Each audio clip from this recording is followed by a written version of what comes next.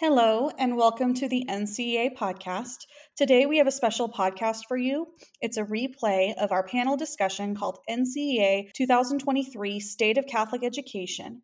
This presentation comes to you from President and CEO Lincoln Snyder of the National Catholic Educational Association with panel guests Dr. Julie Vogel, John Galvan, and Sister Dale McDonald. This presentation originally occurred at convention in NCEA 2023, Dallas, Irving, Texas. Please listen in as these educational leaders discuss important topics that impact Catholic education.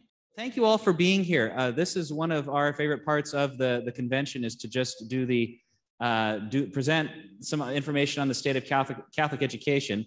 The format today is we're going to take times presenting in each of our own respective disciplines.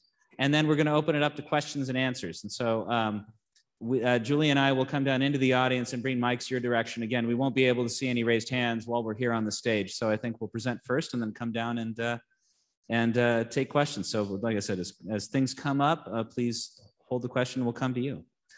So Sister, would you mind passing me the clicker? So there's been a lot of very good news for Catholic education over the past 2 years in terms of growth. Our schools really did rise to the occasion of responding to COVID. But by way of framing what we're presenting on, I'm going to begin identifying some themes that we think are going to be the big areas of growth for our Catholic school network. And you're going to hear these echoed in the slides from all four of us as we go through the material. The first area is learning acceleration post-pandemic. Julie is going to talk about this need to accelerate learning. Catholic schools performed the best of any major system in the United States in terms of academic outcomes during the pandemic. And that was due to the dedication of our teachers and the fact that they went to such great lengths to offer in-person presence to our students so they could continue to learn. Teachers matter and teaching matters, and our data demonstrated that. That stated, we're not out of the woods ourselves. We believe there's a qualitative difference between being the best system and the least bad system. And so we know that even for us in Catholic schools, our students are still not where they need to be. And we as a network must respond to that, making sure that we get our kids to the point as if COVID had never happened academically. Catholic schools serving as a bulwark against disaffiliation. This is another theme that you'll hear echoed from us time and again over the coming years. As we know, 65 million Americans have ceased participating in organized religion over the last 20 years. And for this generation of students, disaffiliation really isn't the term that we should be using. It's not that these kids exited the faith, it's that they were never there to begin with because their parents quit. And so we know that as we've welcomed a more diverse crowd of learners into our school, and by diverse, I mean we have a larger non-Catholic population than we've ever enjoyed in our Catholic schools, we do have some real opportunities to evangelize as a Catholic network. But the kids are not coming in with the level of observance, catechesis, formation that we could have expected from past generations. The things we have to do with our community building and our religious instruction is different. And finally, the last two items are teaching dialogue and discourse. You'll hear us echoing these themes as well. The Holy See put out a document talking about Catholic schools as an instrument of teaching discourse and dialogue. And there's research done by Ashley Rogers-Berner and others showing that Catholic schools are actually exceptional at teaching discourse and dialogue, despite the fact that we now live in a highly polarized and fragmented society. This is one of the aspects of the secret sauce of Catholic education and in us building the next generation of servant leaders. Turns out we're really good at this, and it's an important thing for us to emphasize and be self-aware of. That's an area of strength for us. So those are the major themes that we'll be echoing as we present over the coming months and years. But first, a little bit on the data. So our Catholic schools have grown for the second year in a row. And we're not quite back to where we were pre-pandemic in all grades, though we are in some grades. So we're at just under 1.7 million students in our Catholic schools. This is after over 20 years of decline since approximately the mid to late 1990s through 2019. One really interesting data point in this is the following. Our youngest grades are the ones that have gained the most students. And so we see higher enrollment in our youngest grades than we enjoyed pre-pandemic, and grew 32% last school year, another nearly 4% this school year. This is really good news for our network. These are students that presumably are going to be with us for as much as 13 years in the K through 12 system. Our schools have done a very good job of retaining these new students as well. One of the big questions for Catholic schools with families coming into the network during the pandemic, because we were open, was, will they stay? And they have. We've seen retention rates between 92 and 98% in dioceses nationwide. By the way, the number one reason they report for staying is they fall in love with the teachers, with the community. They feel their children are loved and served. And so we're seeing far higher retention than might have otherwise been expected. Catholic schools are innovating right now at a great rate. And this is another data point we just want to bring your attention to. We see more and more schools trying new modes of learning to attract and retain more families. We have 99 schools that have international baccalaureate programs, and it's elementary and secondary programs. We have at least 125 schools that are offering dual language immersion instruction. So that means that a child will receive a percentage of their instruction in English and then a percentage of the instruction during the day in the native language, so as they complete school bicultural and biliteral. And we have also seen a growth in virtual schools. There are currently 7 fully virtual schools nationally that are recognized as Catholic schools by their bishops. And another interesting point, we saw a tremendous decline in the number of international students at our Catholic schools during the pandemic, but there are still over 5,000 students from abroad studying at our Catholic schools today. So these programs have not gone away, and in many places are showing signs of growth again. Mostly that's in secondary. We've seen a lot of interest in classical and liberal schools. Those are very difficult to define what actually constitutes that category of schools. A lot of the startup schools would fall into that brand or charism within the Catholic network, but we don't have firm data on that. Like I said, we've seen a lot of growth, but we don't have precise numbers. Our schools are educating an increasingly diverse population. So there's good news and bad news with these numbers, and I want to speak to this a little bit as well. First, the percentage of Hispanic/Latino students, and we use both because depending on the survey and definition, the terms are not interchangeable, but our percentage of Hispanic and or Latino students has risen from 14 to 19.3% over the last decade. So we have seen growing participation by Hispanic and Latino families in Catholic education. But to tell you what the actual challenge is for us, over half of the Catholic school-age children in the United States are Hispanic or Latino, depending on the studies. So we have seen growth, but the Hispanic Latino population remains underrepresented in our Catholic schools by a long shot. Again, half the children in the US of school age who are Catholic are identified as Hispanic or Latino. Non-Catholic enrollment has been one of the biggest areas of growth for us, especially during the pandemic. We saw record numbers of non-Catholic families coming to our schools. It's gone from 4.7% in 1972 to over 20% of our students today are non-Catholic. And amongst the Catholic students we see relatively low numbers reported of weekly Mass-going Catholics attending our schools. We know that this really should inform our religious instruction. We have more children who are not Catholic or are not Mass-going observant Catholics in our schools. We know that this calls for a more evangelical approach with many of these families. They represent a significant number. Finally, a last 3 data points I wanted to share, and this is from a whole host of information, but I thought these are interesting. Number of students reporting themselves as multiracial has gone from 2% to 9% in our schools over the last 20 years. Partly that's because more students are self-identifying as multiracial.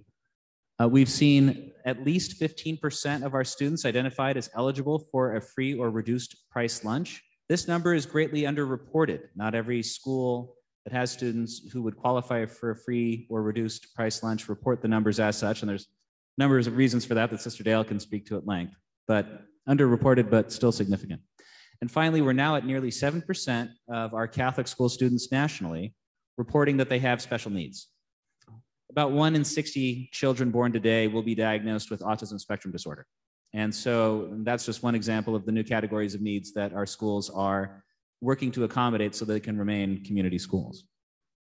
So in short, the state of Catholic education is strong today. We are up for the 2nd year in a row. We have had access to federal programs and other means of monetary support that have resulted in good budgets, healthy budgets for many of our schools.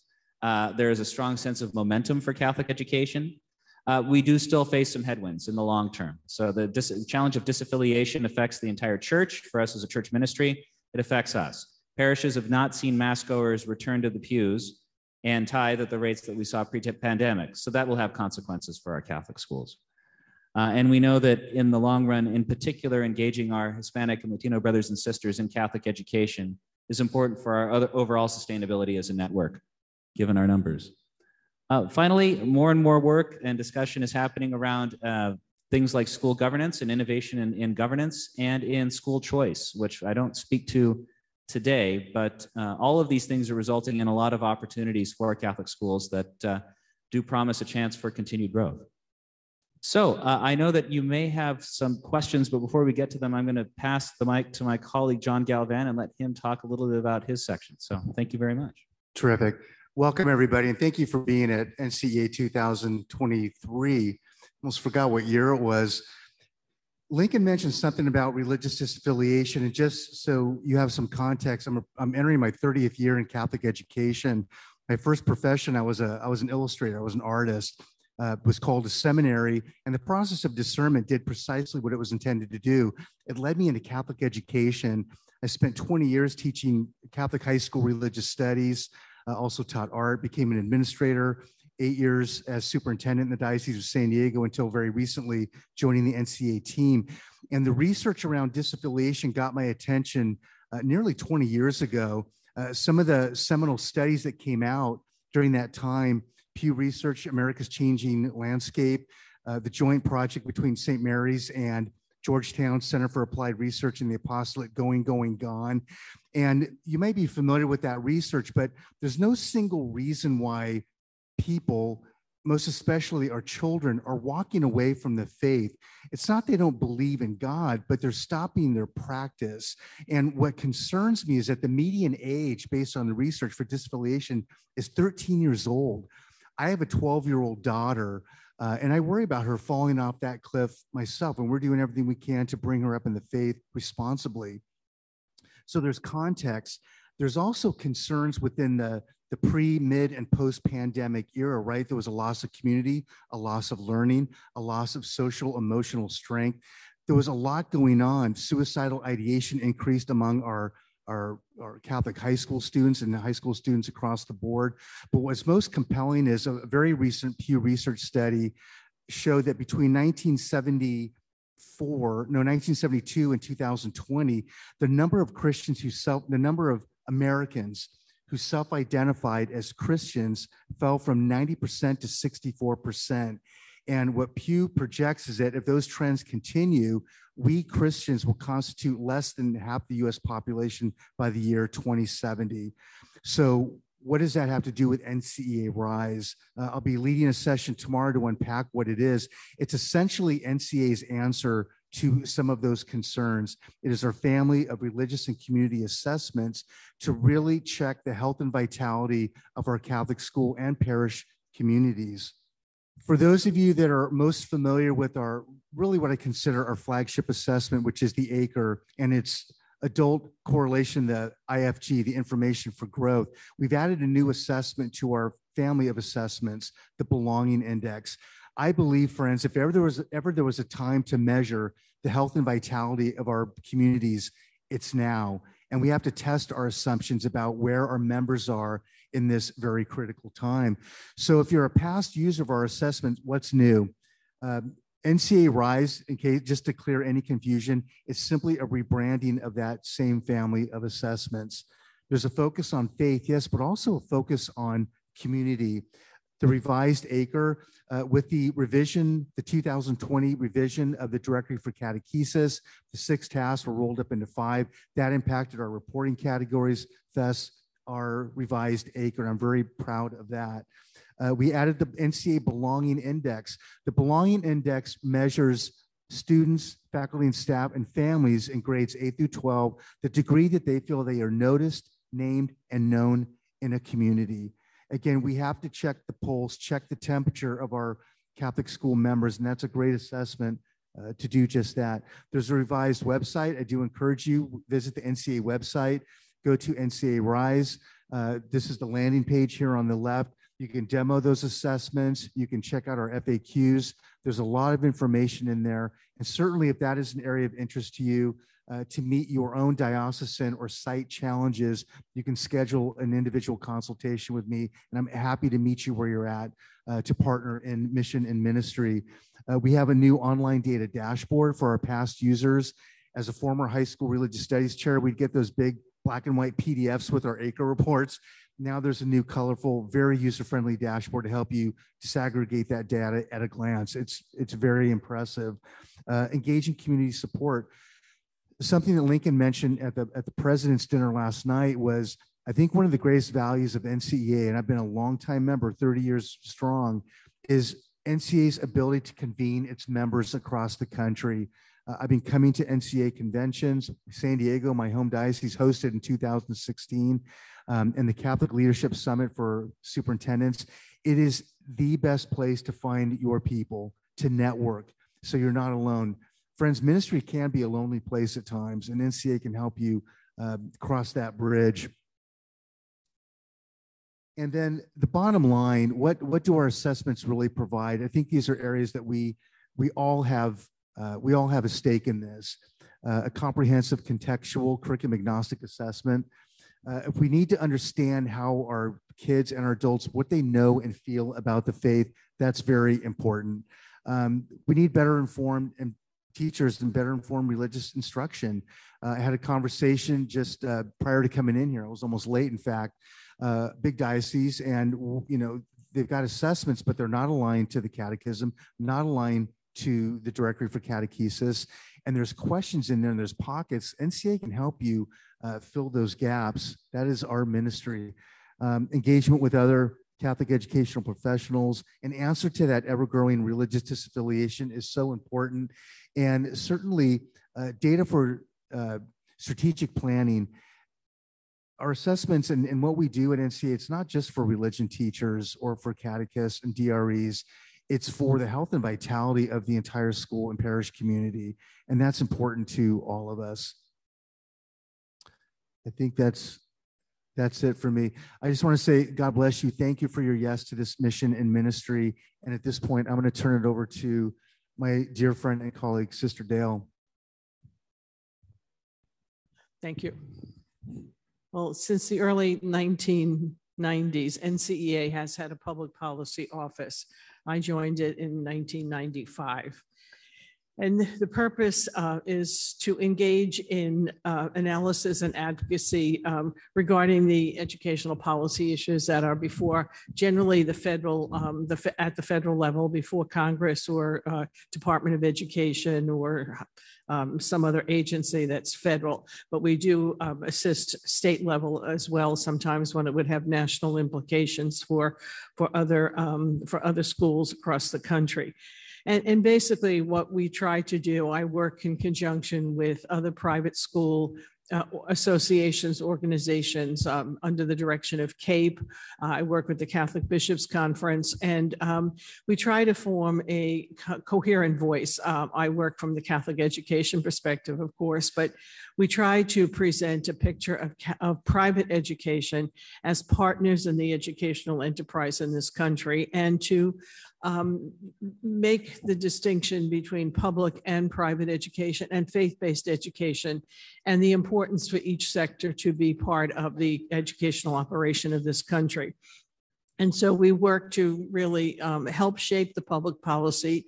It's much easier to deal with particularly legislation when it's being formed than after it's formed to try to get to change it. So we watch for various things that are coming up in the Congress, and I'll talk about that in a minute or two, and to make sure that it respects the autonomy and independence of our Catholic schools and our religious freedom as well, and our ability to participate. And so we try hard to make sure that if it's appropriate, we are included in any federal education benefits. You know, your tax dollars, as well as the tax dollars of the parents of the children in your schools, are what fund these programs. And so, you know, our children are entitled to a share of that money, as well as the public school children. So that when we're looking at the various things, these are some of the things that I'm paying particular attention to right now. And the first is the whole educational choice piece. And we try to refer to it always as parental choice in education, honoring the rights of parents as the first educators of their children and their right to select the best options for their children. And, you know, in our public policy statements from NCEA, we talk about the right of the parent to be supported financially if that's a necessity, that their child can be educated to his or her full potential and in the manner in which the parent wants that to happen. The Educational Choice for Children Act is now before, it has introduced in both houses of Congress. Almost all Republicans signed on in both houses, but they have not been able to secure a bipartisan even sponsorship for that. But this would create a national income tax credit for contributions to scholarship funds. Right now, 31 states and the District of Columbia have a variety of choice programs, 65 different programs that provide some assistance for parents to educate their children outside of the public school system. The important piece to this is that in some states, you're never going to get a school choice bill. Just politically, it's not an option in many states, and hard to say that that will happen in terms of state. The state programs are the ones that are in operation now. The only federal education choice program is the DC Opportunity Scholarship Program that provides scholarships to low-income families in the District of Columbia to go to school in the District of Columbia. So this tax credit, the Education Choice for Children Act, would provide up to $10 billion a year to be divided among the states and then distributed on a first come, first served basis to those who apply. So it would be people who donate to a scholarship granting organization would be able to claim a federal tax income tax credit against their liability. So the option then would be in every state. Every state will get a share of the money divided proportionally as a formula in the law, and then it would just be used up state by state as people apply for it. But, you know, it's estimated that more than 2 million students would be able to benefit from that kind of increase in scholarship program funding. So it's something to watch for. We'll keep posted updates on it. Right now, it's been introduced, but has not been brought to any kind of conversation in committee. So it wouldn't likely pass the House. The Senate will be a large lift, but we'll be paying attention and seeing what we can do about that. The other choice initiative we're watching is the Religious Charter School Bill, the Religious Charter School application. The state of Oklahoma, the dioceses in Oklahoma, have applied to their state virtual charter board for being recognized and being granted status as a virtual charter school. The former Attorney General in Oklahoma had sent a memo out that said, well, in the light of recent Supreme Court decisions, you can't deny a program simply because it's religious. And so he felt that a religious charter school was a possibility. And so they organized in Oklahoma City and have submitted a grant for a virtual charter school. The that Attorney General left, that was on his way out the door, he issued that memo.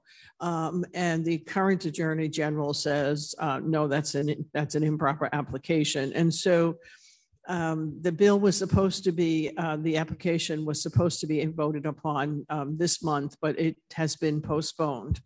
And some of what may account for that, we're watching, there's a federal case that we don't know yet. The U.S. Supreme Court is trying to decide whether it will take the case or not, which involved a charter school in North Carolina that is being sued because it is a state actor and it has made regulations. It would not allow young women to wear pants. They had to wear skirts.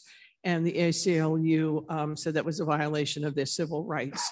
So the question is a charter school an independent school that has some government funding, or is it a government school that is allowed to act independently?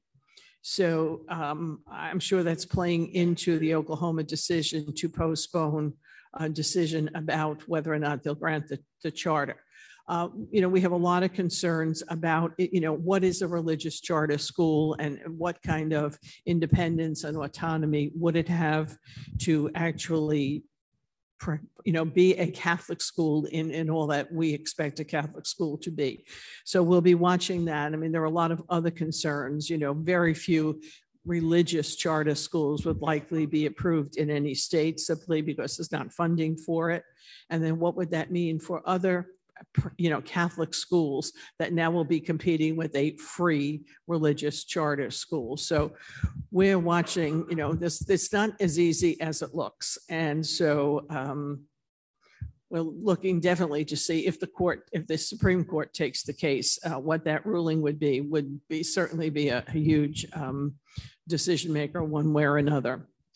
And then the other, we're looking at the COVID aid relief implementation, that there are deadlines approaching for the expenditure of the funding, the EAMS, the emergency assistance to non-public schools that had two versions, and there's over $10 billion that was allocated in that, and most of it has not been spent.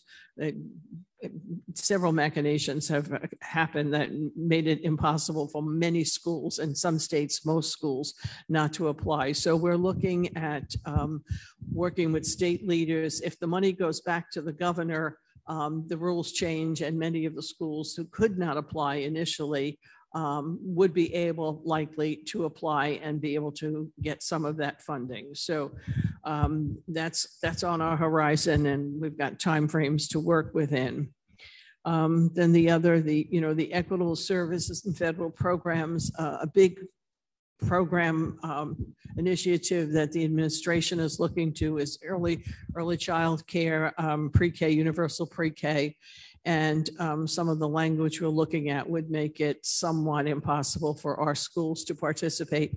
We who really created the pre-K system of schools in this country, I had many fun, well-founded programs way before public schools started pre-K to be X'd out of the market would simply be really detrimental to, some of our schools, but mostly for families.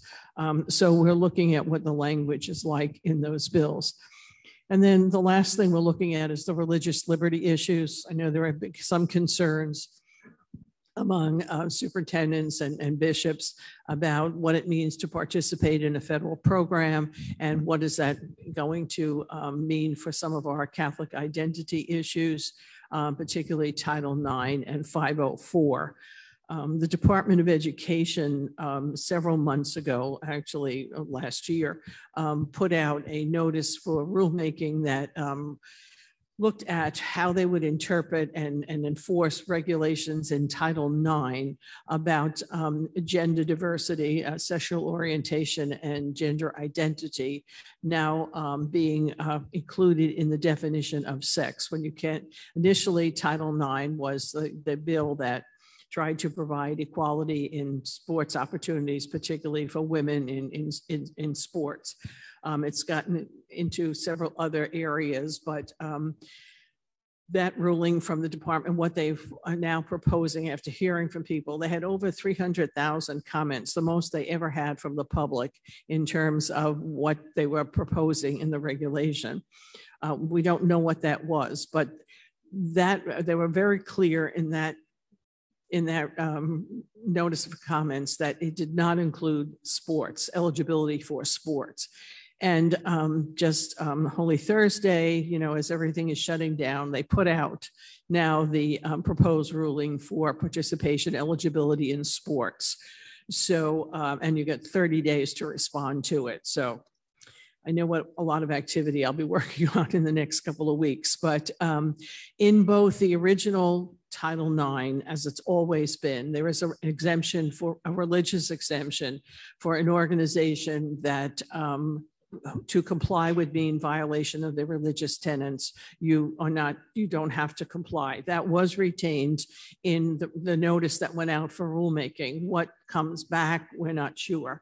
And then there's also, I did not read all of what came out on Holy Thursday, but I did skim it, and there is still a religious exemption if that endures. So we're really paying attention to that. And then so for our schools, that would not really be a big issue in most instances, since we have a religious exemption. But if your school is involved in an interleague, public school league sports, and they do have transgender students on their team, how does that impact if they come to play at your school and so on? And, so we need to be really clear about what that looks like. And then a couple of weeks ago, the Attorney General did send to all state AGs that they now consider gender dysphoria can be considered as a disability. So how that's going to play into 504 and all of the regulations regarding 504 and how that it might impact our schools serving students with disabilities is yet to be seen. So we have more work, we have more attention to pay to these kinds of issues to make sure, that our schools still can participate in what they're entitled to participate without compromising religious freedom, independence, autonomy. So we'll be providing you more information as we get it. So thank you. All right, so I'm going to talk a little bit about academic recovery. And I want to highlight some really cool data slides that I stole from someone else, but I did give her credit because I did not put them together this way, but this is data that we all have access to that we could put together this way if we wanted to. These come from Kathleen Porter McGee, who's a superintendent in the partnership schools. And I really like the way she highlighted our Catholic schools. And so I really wanted to bring it to your attention because I think it says something about who we are and about how we respond to things academically over time, and in particular during COVID. So what we have here are 8th grade NAEP results up here. And what she did is she said, okay, if Catholic schools were their own state, how would we compare to all of the other states in the United States? Where would we fall? How would our kids perform? How would they do? So when you look up here, it's 8th grade math on the left, 8th grade reading on the right. We're at the very top. We would be the top performing state in the United States of America if we were considered our own state of the union. And so I think it says a lot about who we are and what we do that our kids are doing so well. A couple things to point out on here is they then go by states. Massachusetts, I don't know if any of you are from Massachusetts, they always do really well in education, always have, always kind of leaders and innovators in that state. So they're generally at the top of the list too. But if you go down here, the red line, national public schools, if they were their own state as a nation, that's where they would fall. And if you look down here at some of our competition, charter schools are in yellow. So it gives you a kind of idea as far as academics go, we're not doing too bad, are we? Our 8th graders are looking pretty good. So I kind of like that data. But let's see, wait, did we go back here one more? Did I skip one? No, just 8th grade. So I just wanted you to see where we are. But then I would want to talk a little bit about some longitudinal results. So again, same data from the National Assessment of Education Progress. And you might say, why are you using this data? It doesn't apply to me. Well, it's the only way that we can compare ourselves to public schools because it's the only place we have a big enough random sample of our Catholic schools to make the data reliable and valid. So when you get the question that says, should I participate in these NAEP tests? The answer needs to be yes. So I am going to plug a commercial for something I've never plugged before, because if we don't participate, we don't know how we're comparing to our fellow public schools. So it's really important that we participate in these NAEP assessments. And so this one right here shows us NAEP results for Catholic schools in 4th grade. And if you look at it, it's really simple, really clear. We're the blue line on the top. Public schools are the gold line down below, and you can kind of see the difference. We look pretty good, right? We really perform quite high. We should be quite proud of those results. So I'm really happy about those. I want to show you something. These are my additional lines, straight red lines. Just think about what those look like when you lay those over the top. Let's look at 8th grade math. Trend line, trending a little bit down. We have the dip from 2022 because of COVID. So you see the math dip. That's not new. We're all aware of that. We know about that. Not seeing anything new. But if you kind of look from 2013 to 2019, we still outperform our public school counterparts, right? We do, but our results look sort of similar. So pay attention to that again. I'm going to quickly show you another set. Same concept. These are our 4th grade reading scores. If you add the red to both, yes, we are outperforming our public school folks. And this is our 8th grade reading. Same thing. That one's a little more variant than the others, but the concept to me is still the same. Overall, if you're looking at the trend lines, our trend lines mirror public school trend lines for the most part. They're not that much different, and they have the same thing. They're sort of flat. So while we outperform and we mirror our public school counterparts, here's the deal. Our scores aren't slowly rising over time, are they? So there's our caveat. There are 2 things that are really essential for our kids to grow and to learn. There are 2 things that I want you to concentrate, and there's only 2 reasons I put reading and math up. Reading and math are the 2 things that kids need to be literate at. No exceptions, under any conditions. We have to be able to teach kids how to read and be literate in math better than anybody else, hands down. Because those are the 2 ways we sort people. Those are the 2 ways we decide who's successful and who is not in this country. And these are the 2 things we are historically known for being better at than anybody else.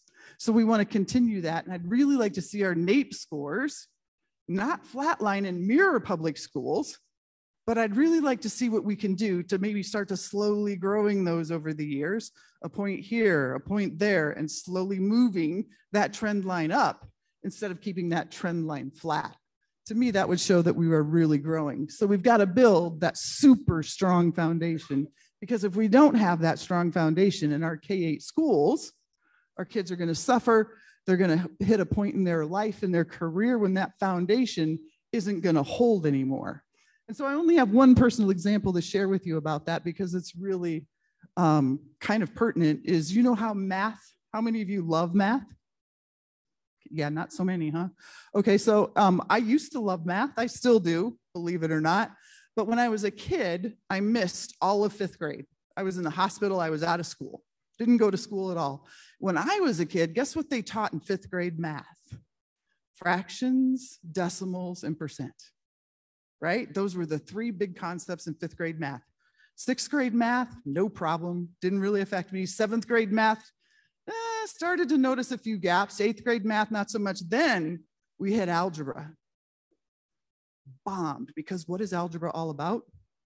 Proportionality, fractions, decimals, and percents. Didn't have a clue. So my foundation crashed. My parents had to pay for all kinds of extra help for me just to get me caught back up, because I had missed the essential skills. So one of the things that we're going to spend a lot of time talking about over the next few years is focus. Pay attention to the very essential things, because here's what education does. Education puts out big standards and things that are written in language that is meant to show that kids know a big amount of skills. But if I'm a teacher and I'm in the classroom and I'm teaching 3rd grade, I'm not teaching to a big standard. I want to know what the skill is my kids need to know tomorrow, and how I'm going to teach it, and how I'm going to know that they got it. I'm going to want to know what the skill is they're going to learn the next day, and how, what am I going to do to teach it, and how am I know that they've got it. So I really want us to start focusing on those essential skills in reading and math in particular, to make sure that our kids have that super strong foundation, and that we are better at literacy and math and continue to stay that way long over time and to move that trend line up over the next 10 years or so. So as far as academic recovery goes, if we can focus on the things that really matter and that are super essential and help our teachers understand there are essential skills out there. There are places that they can find them. We'll get resources together for them to have them, and they can start moving that needle forward with their kids. So we're going to work on that for now with academic recovery. There are all kinds of things tied up into education. Do not get me wrong. This is just today's little mini focus because we don't have a lot of time. That is not what a Catholic education is all about, but academics are a piece of it, and we're known for being exceptionally good at that. But I'd like to be exceptionally great at it, and I know our kids can do it. So just some things that I want you to start thinking about as we continue to have these conversations and move forward. Well, thank you so much. So, and I appreciate that comment, Julie. One of the things that we've talked about a lot is the idea of giving our school leaders permission to focus on the absolute essential. You know, we're in a time and environment where there's a lot of demands on time. There's only so many minutes in the day. And if we're to do nothing else, really clearing the deck as much as we can to focus on those essential skills, I think is the most important thing we can do as a system right now. So thank you for the data. So now's the time for question and answer. So I'm going to come down into the audience, and we're happy to field any questions you might have. The 32.2% growth, when was that? What years were those over? Oh, sorry. So about the growth slide. So our Catholic schools grew something like 4% in total, 3.8% last year and another 0.3% this year. So we're up a little bit over 4% since the onset of since August of 2020. We've grown that much. The big growth we saw was in those lower elementary grades. And so that 32% gain was the gain in enrollment in our youngest grades immediately post-pandemic. So saw the biggest loss and then the biggest growth. Overall, in our youngest grades, we have more kids enrolled now than we had pre-pandemic. Here's another interesting statistic. About 40% of our schools have a wait list nationally in at least one grade. Most of those wait lists that we're seeing are going to be in the younger grades. So we could potentially have even more kids. It's just that in particular, we had more demand than desks in a lot of schools with those youngest grades.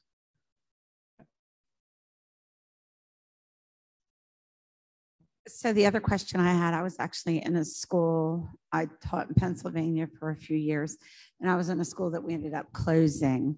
So what are we seeing as far as like Catholic school closings? Is that, how's?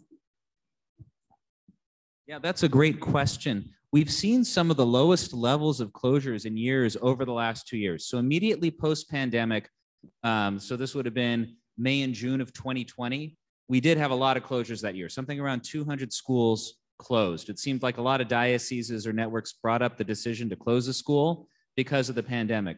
But since then, it's dropped to record lows. So this past year, we closed something on the order of 40 schools, but then opened up a number of others. And so, our net change was only around 30 schools that in total closed this past year. We're seeing a lot of school openings. They tend to be smaller schools. It's things like Chesterton academies or smaller classical schools that are designed with smaller populations. So we're also seeing a lot of growth in overall population in places like Florida. So the school closures are not happening everywhere. In particular, families in general have been migrating out of the larger metropolitan areas of the Northeast and traditional Midwest. And so we've seen population declines overall of school age kids in a lot of cities in those areas, but then growth in places like the South and the Southeast and the Southwest. We have growing populations. So COVID really shook things up for us. People have moved to a lot of new places, and we expect we'll see long-term changes for the US because of it. When you talk about the disaffiliation and more of the Chestertons and Regina Chaley's that are opening up, do you think that affects our schools, the larger schools, parents being involved? Because they're taking usually in those schools, you have your most committed parents. And as they leave, they're not there for models within the larger Catholic schools. So do you see that as having an effect on that disaffiliation? That's an interesting, so anecdotally, we don't have a lot of hard data about how our population is redistributing itself. So when you have schools like the Chesterton Academies or classical schools, so anecdotally, we know we have a lot of, highly devoted or devotional families that tend to constitute the populations of those schools. But because the overall numbers of people who are religiously affiliated has declined, it's really to see what the trend within the trend is with those schools. One thing that people ask, well, what, and I'll let John respond to this as well.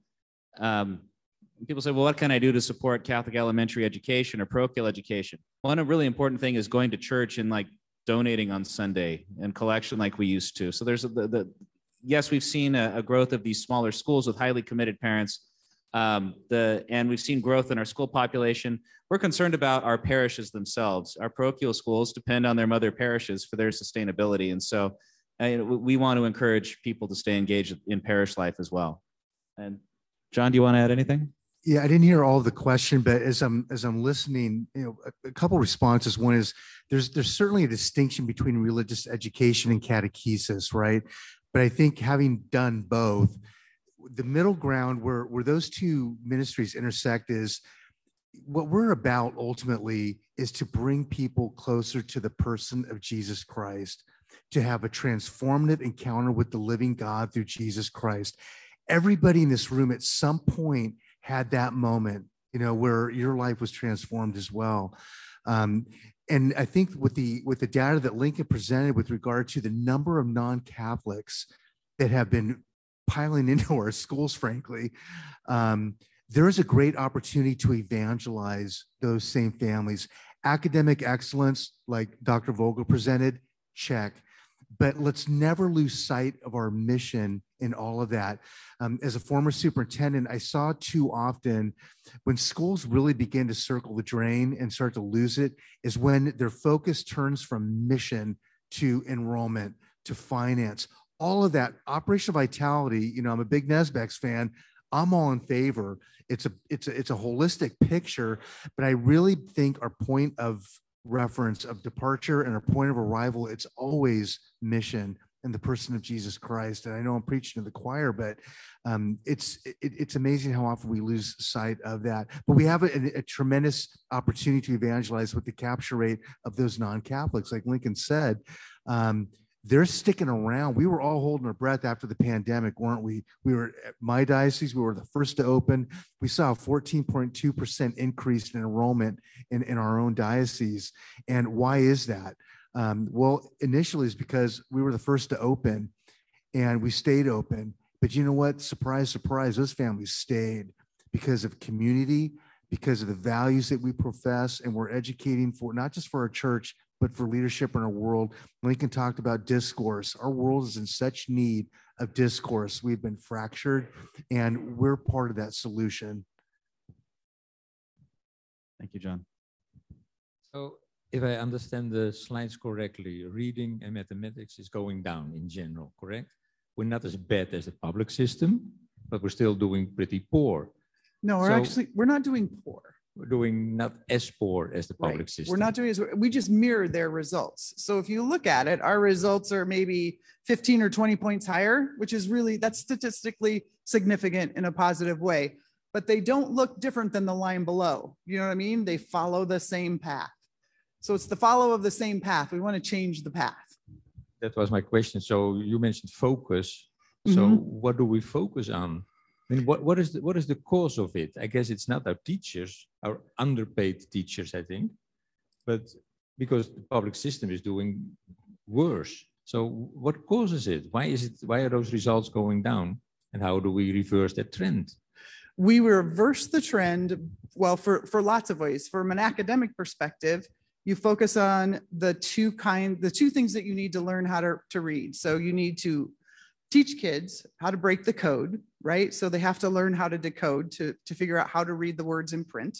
And then you have to teach them to make meaning from that. So there are the two, right? So it's learning to read and reading to learn. I know that sounds really silly and cliche, but all of the research in psychology and all the research in reading says those are the two kind of big buckets. So we really need to focus on those. And there's tons of research out there where they've broken down how to teach reading. There is no way anyone in this room doesn't know how to teach reading. It's really hard to do. We've all forgotten because we're adults and we take it for granted.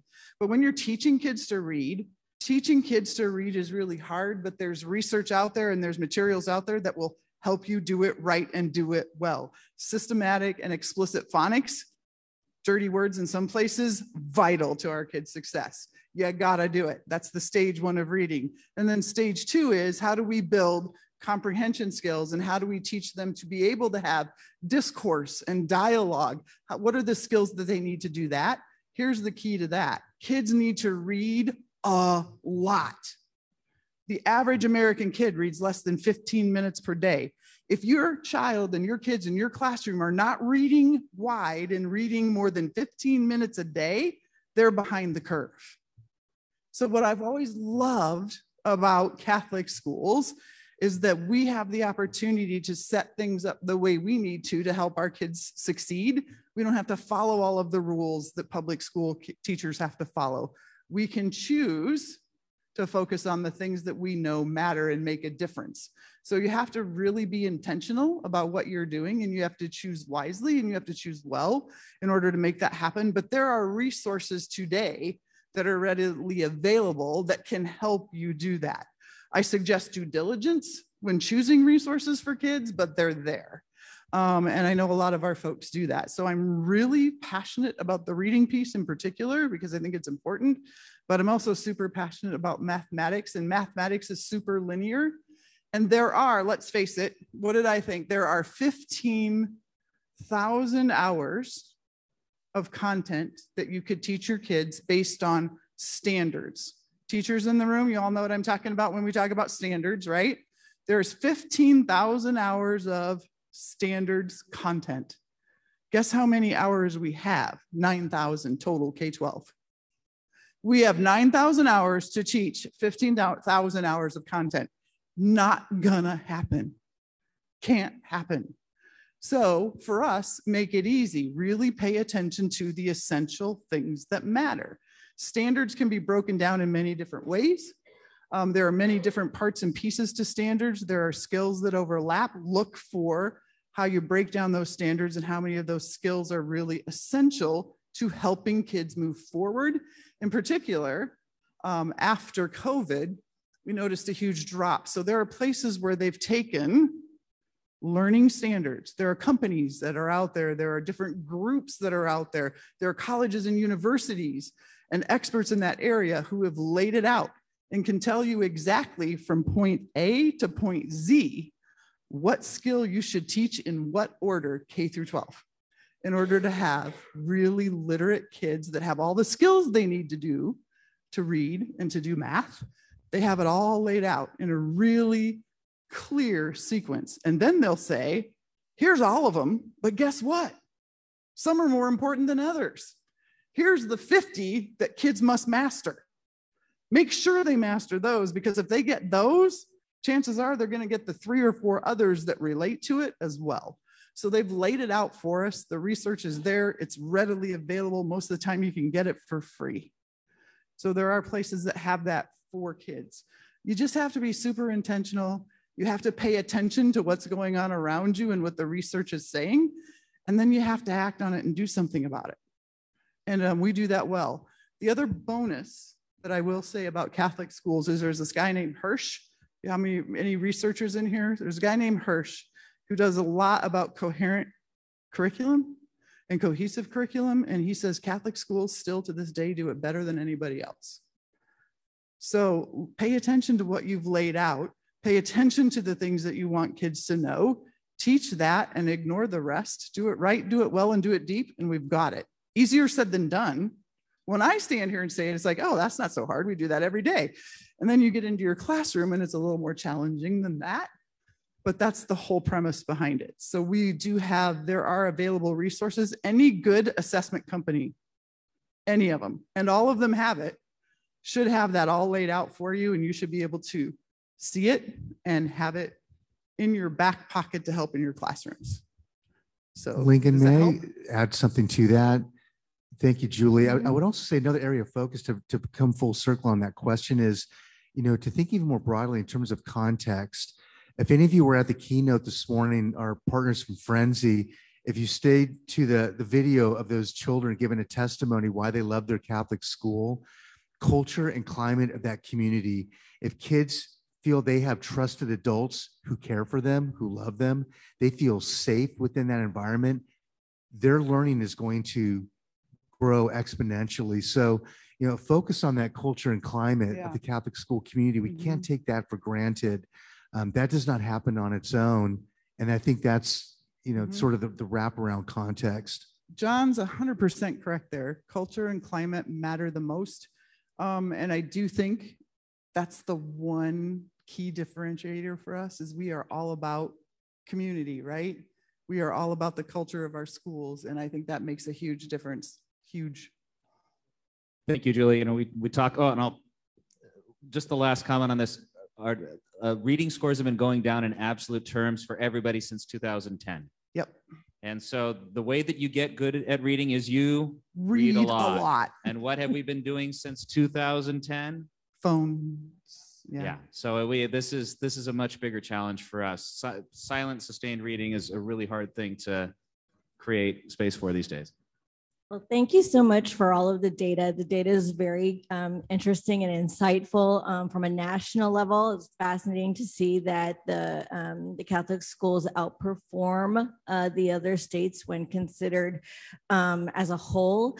I was very curious to know if NCEA has ever given consideration or thought to the international results and data, because one of the most beautiful things, if not one of the most beautiful things about our Catholic schools is they're not just in our country, they're all over our world, right? And so we have PISA data that shows us how countries perform.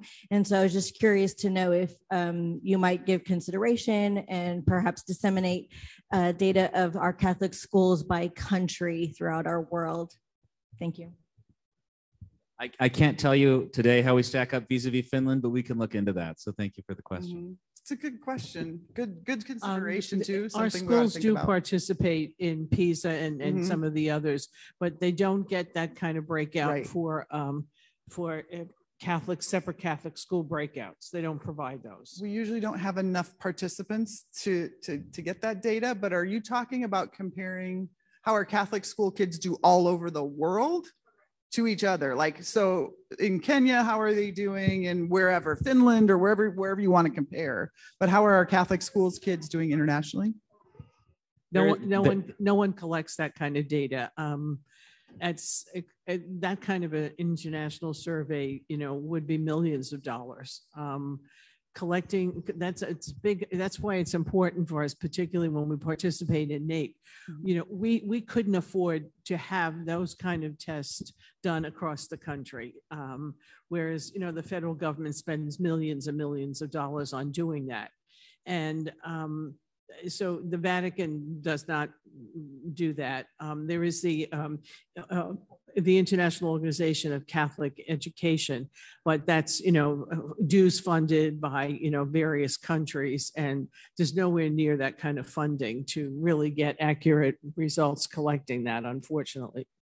And every country has different standards at different grade levels and so on. So trying to get, just imagine, all of the hoopla around trying to do Common Core and trying to get some kind of consensus on that in this country, and then trying to do it across, internationally would be astronomical in terms of funding, but then also politically would probably never get off the ground. So it would be important data to have, but probably not likely to be collected. It's a simple question. Is this slide presentation available on the website? Yes, we'll be happy to share the slides. All right, well, we'll be here. Thank you so much for all of your support and for attending, and we're always happy to answer any follow-up questions that you have. You can find all of our contact information on the NCEA website, and thank you for attending. Today's podcast is made possible by our ambassador partner, Archangel Education and Technology. Archangel supports Catholic schools by not only putting technology in the hands of our students, but also by supporting leaders and teachers with outstanding professional development. In-person and virtual options are available. Thank you, Archangel Education and Technology. To learn more about how Archangel can support your school's technology or professional development needs, please contact 866-747-4486. Again, that number is 866-747-4486. Thank you for listening to today's special edition podcast. To hear more conversations like this one, please join us at NCEA 2024 in Pittsburgh at the David L. Lawrence Convention Center. More information will be available on our website in the coming months, ncea.org.